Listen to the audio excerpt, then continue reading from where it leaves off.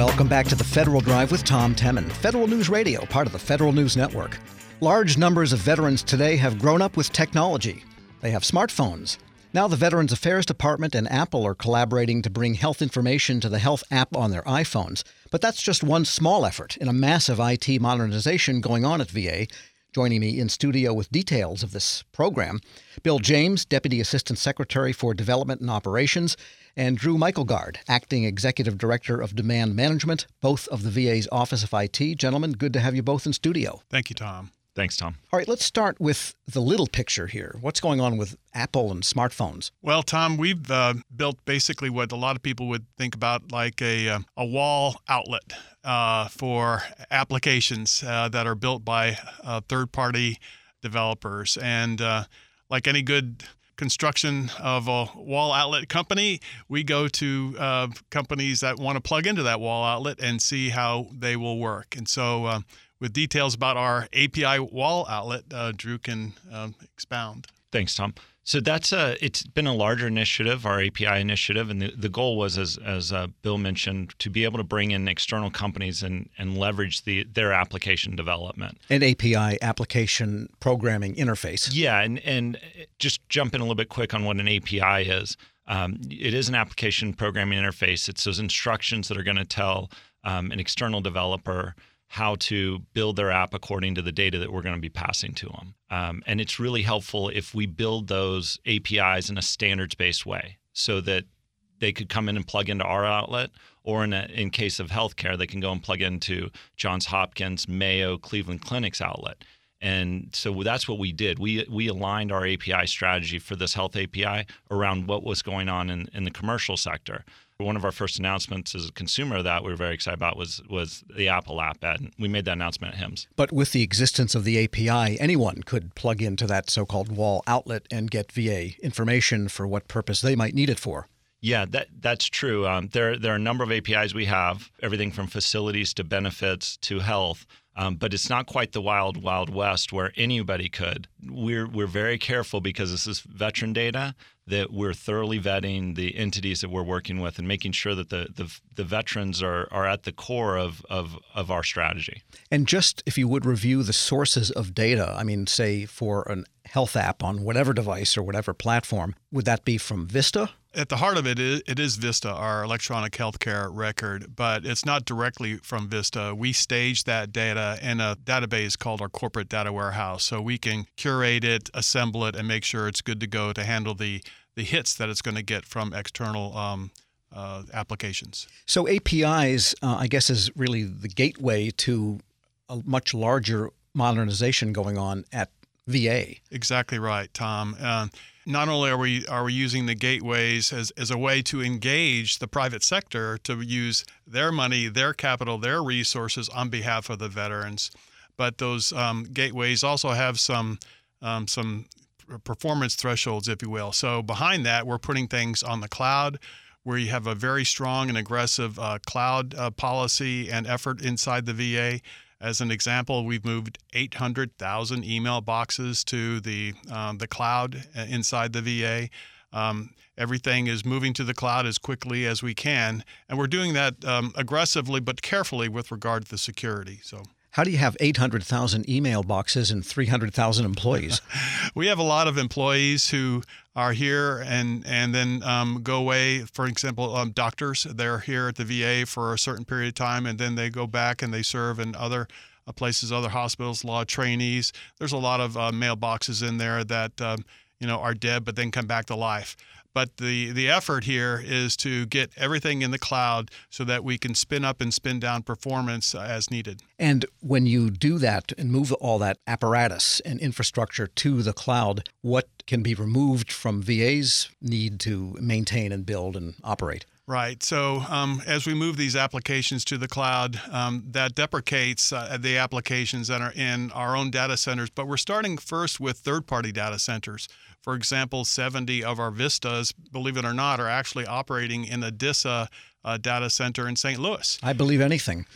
And so we're going to be moving those to our cloud, and that will, once they're in our cloud, allow us to do inter-system testing and performance testing because there is going to be peers in the cloud. We're speaking with Bill James, Deputy Assistant Secretary for Development and Operations, and Drew Michaelgard, Acting Executive Director of Demand Management, both from the VA's Office of IT. And Drew, just briefly explain what the Director of Demand Management is.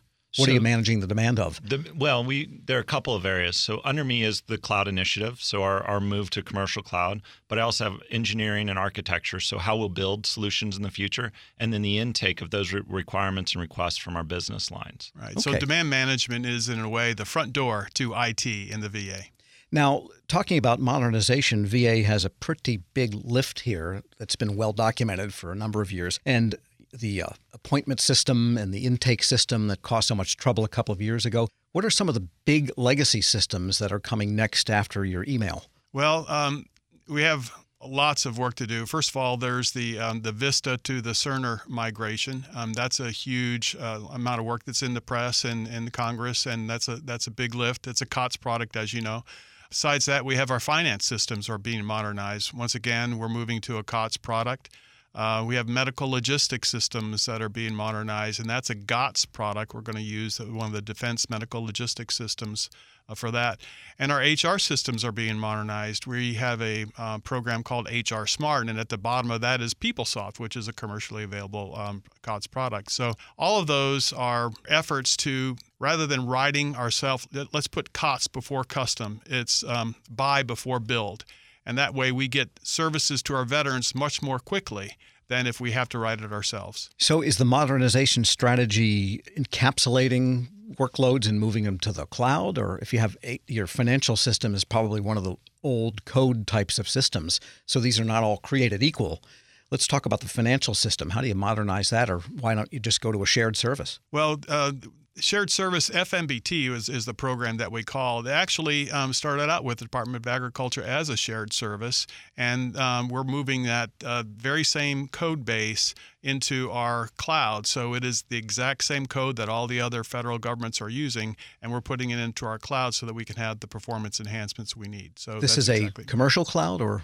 It's our VA enterprise cloud. It is within the FedGov, cloud environment, but the providers in there are the usual Amazon and Azure are the two providers we have today inside our cloud. And I think the other effort that we're really excited about, in addition to transitioning the old workflows to the COTS process, is building more apps in a native way. And one of those is VA.gov, which we launched about right around November 8th. It was a follow-on for vets.gov. Yes, so indeed. I remember that launch. Yeah, that was one of our first native apps. It was built on a modern cloud platform using DevOps release practices, so that team's releasing code multiple times a day.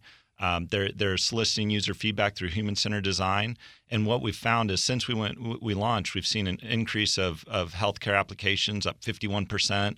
We've seen 20% increase in customer satisfaction and over a 200% increase in utilization of our VA 311.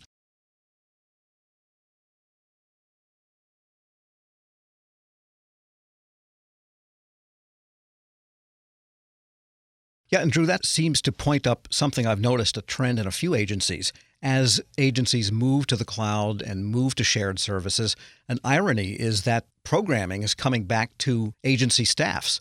And if you subtract out Vista, where there's always been VA programmers, it sounds like you have programmers doing other things now that probably 10 years ago you wouldn't have dreamed of having them do. Yeah, I would agree. And a lot of that's because of the digital service program, which really has attracted some of the best developers from the commercial sector, companies like Facebook, Amazon, Microsoft, and they're willing to come into the government for a 2-year tour of duty and really share those best practices. Nothing that we're doing is innovative. We're adopting best practices that we saw in the commercial sector and then worked through financial sector, and now is making its way into the government. Right. And so those digital services practices, now we're spreading across our IT organization, which is why I've taken this new position as the Deputy Assistant Secretary for DevOps, right? So it's all about the customer. It's all about the veteran. And as you just heard, the veteran engagement scores go up, and so this allows us to more quickly get the products and services that the veterans need to them as quickly as possible using those types of approaches. VA's FITARA score wasn't great, and so what's the framework under which you're managing all these efforts? Right. The modernization score that the VA got was a D. But I think that that doesn't take into account the fantastic modernization efforts that we have ongoing. For example, as I mentioned, the Cerner program, the finance modernization program, our PeopleSoft COTS program, and the use of GOTS for our medical logistics. So, and not to mention the cloud efforts with the email is just one example of many. So. We have a broad modernization strategy in place, engaged, but we're not stopping at the IT. We're measuring our output and our success by veteran engagement.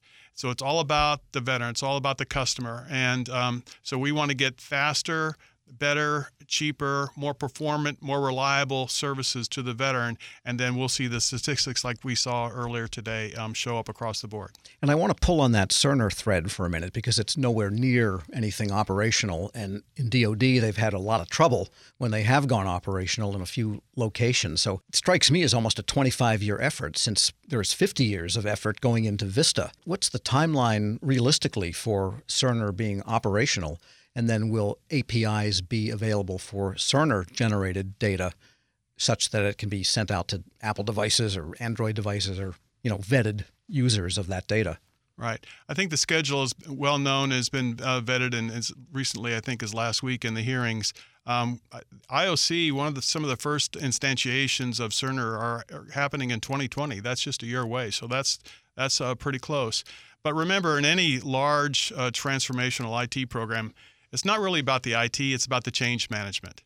If you talk about any ERP program anywhere in the government or the private sector, it's all about the change management. And that's essentially what an EHR is. It's very similar to an ERP. Exactly right. So you have a lot of doctors, a lot of nurses that need to know how to do their job differently with a new tool. And the private sector has done this before, and you see the very same things happening there.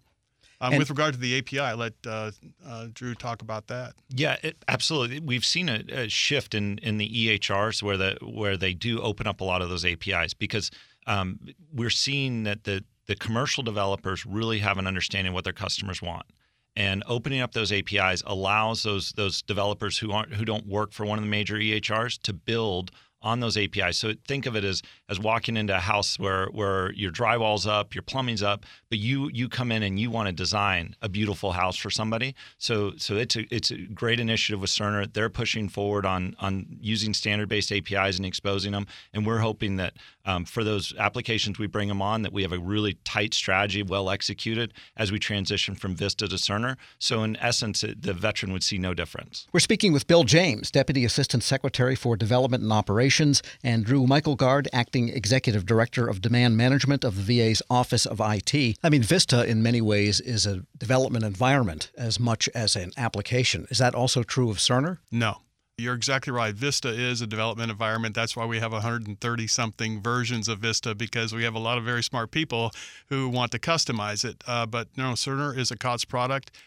Just like every COTS product, we want to adopt it and make use of the commercial platform as opposed to customizing it. Is Cerner a cloud-based or cloud-hosted item? Yes, it is. Mm-hmm. And it will be for VA? Yes, sir. Well, then what does VA need to do to make Cerner work in the VA environment? If it's a commercial product, don't you just install it, or is there a big data migration? I mean, what's the essential challenge to getting Cerner up and running?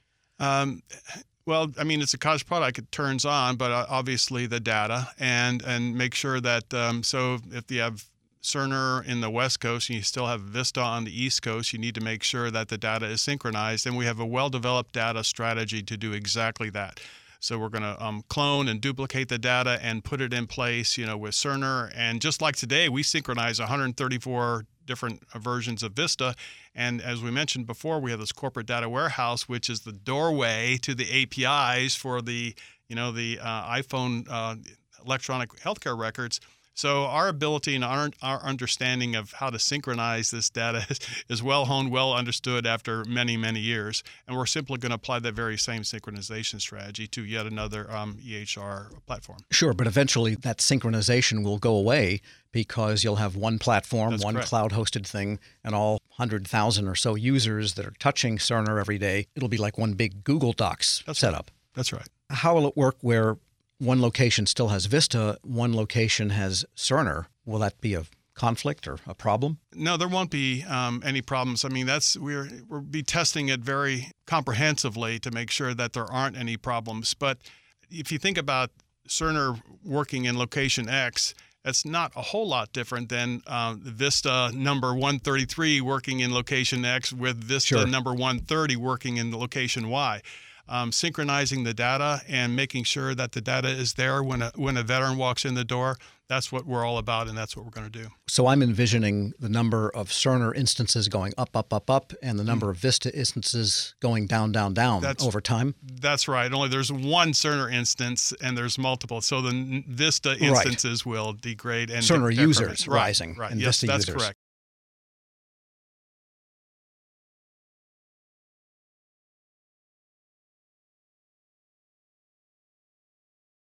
Let's talk about cybersecurity for a minute, because this underlies everything. And you're moving a lot to the cloud, which really gives a cybersecurity advantage to new applications you put there. Cerner is in its own cloud somewhere. And what are the cyber implications, and what are you doing generally in cyber? Well, we have a comprehensive cyber program inside the VA. Our deputy CIO, Dom Cassatt, was our former CISO, Chief Information Security Officer. We have a brand new CISO, Paul Cunningham, right now. And they're working hand in hand with the EHRM program office to make sure that all of our risks are mitigated, and we operate under a NIST risk mitigation framework and a risk management framework. And so, we pay attention to this and work on this every single day. So there's really nothing new under the sun with regard to Cerner. Our processes and our risk management frameworks are applied regardless of the application. Drew, anything to add on cyber? Yeah, so there's a couple things. One is, while we're really focused on the large applications, as Bill mentioned, I'm the entry for most people, the door into OINT. And what we realized is we need to be able to build applications faster, but more securely. So we've shifted security and the conversation to the left, which means we have them on our calls in the beginning, understanding the risk, and then planning those. There's this list of 300 and some controls that you need for FSMA, up to 300, 200 to 300.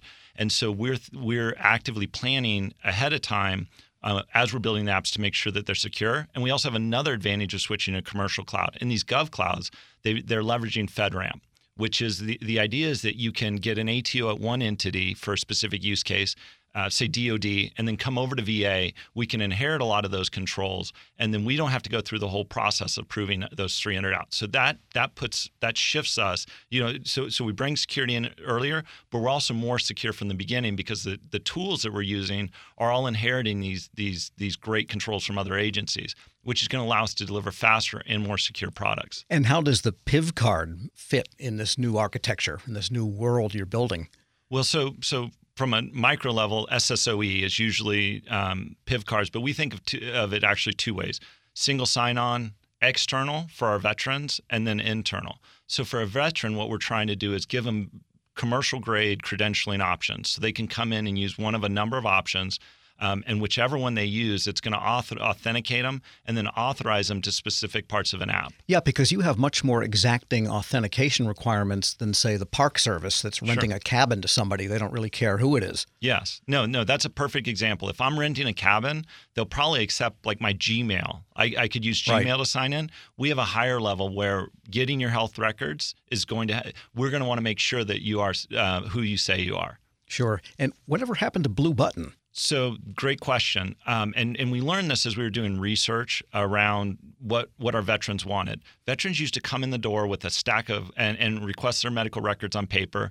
We'd send them on their way. They'd go to the physicians. When we were talking to physicians, they said most of our physicians most of our patients are coming in and showing us a tablet or an iPhone where they're logging into My Healthy Vet or another patient portal. And so the natural extent of Blue Button, I actually worked on that initiative, was to, instead of have a portal for them to sign into, have them to download that information right on their cell phone. And so we were talking about that API for health, and what it does is it's a direct connection between their iPhone and the VA server. So it doesn't touch any other servers. It doesn't touch Apple servers in between. They download that data on their iPhone, and they're able to show it to their physician. So this is just an evolutionary step in that process of the legal obligation to give veterans their data as fast as possible in an effective way for them to consume it. We're speaking with Drew Michaelgard, Acting Executive Director of Demand Management, and Bill James, Deputy Assistant Secretary for Development and Operations of the VA's Office of IT. And when it comes to cybersecurity or new applications like Cerner or even a new financial application, I mean, the users, as well as the veterans' customers, have got to be part of the equation. And in this new DevOps era, how do you incorporate their thinking before you launch code or say this is the system of record? I mean, how do you bring in your users and constituencies so that you know it's going to work with them? Right. Like cybersecurity can impose a pretty tough regime on doctors, and they may not like it. That's right. Well, we start, the interesting thing about DevOps is you start with the user, right? And rather than getting a proxy for the user, you start with the real user and you do human-centered design. And what is your life like? What's a use case, a mile in your moccasins? How does that work in your job on every single day? And how can we serve your needs? So we start there. That's where you start baking in the security requirements and the needs. And, will we have some type of a delay? If you're in the operating room, you can't afford a delay. How can we manage your workflow in a way that serves your mission and still have a security that meets the needs of the cyber domain? And I think, too, the way that we try and work with our business partners is we used to have this idea that you would come in, give us a 2-inch stack of requirements, and you'd walk out 2 years later with a Maserati. But now our idea is the way we build software. You come in and we're gonna understand what you need, and we're gonna get you a tricycle, and then we're gonna upgrade that to a bike, and then to a Harley, and then we're gonna get you into the car that you need 2 years down the road. That may not be the same one as that 2-inch stack, because a stack of paperwork, because your needs have changed over time. But what we're delivering to you is the most critical features for them to execute their business need. So we've gone from 3 wheels to 2 wheels to 4 wheels, but the main thing is they're round when it comes to the end of the whole process. And they're moving forward. And we've been talking about modernization of some of the VA's own internal back office systems like finance and logistics and healthcare delivery. What about benefits, VBA? Yes, so VBA was actually one of the first APIs that we released. There's a lot of paper process out there between when a veteran submits a claim working with one of our VSOs until we're able to intake it. So our goal is to reduce those 500,000 claims a year, 65% we're taking in by paper, down to a much smaller number, provide a better benefit for our veterans. And as we unlock more of these APIs, so we've unlocked 4 to date, what we hope to see is increased security, decreased costs because we have less connections to our back-end systems, but we'll have a better idea on what developers and what our veterans want to build for all of our business lines. It will take a change within OI&T around the way that we build, but we do see tangible gains now, good metrics behind them, and then we're really excited for what our business lines are going to challenge with in the future. And I guess a final question is, all of these types of efforts require not just funding continuity, but also managerial attention continuity. So are you guys going to stick around? And do you feel that the uppers at VA, the high-level executives, do they have your back? And do you feel like you're going to be able to continue? Absolutely, Tom. We have a new CIO, Jim Jafir, and we're excited to have him on board. We just finished a strategic offsite with him and the entire senior executive staff.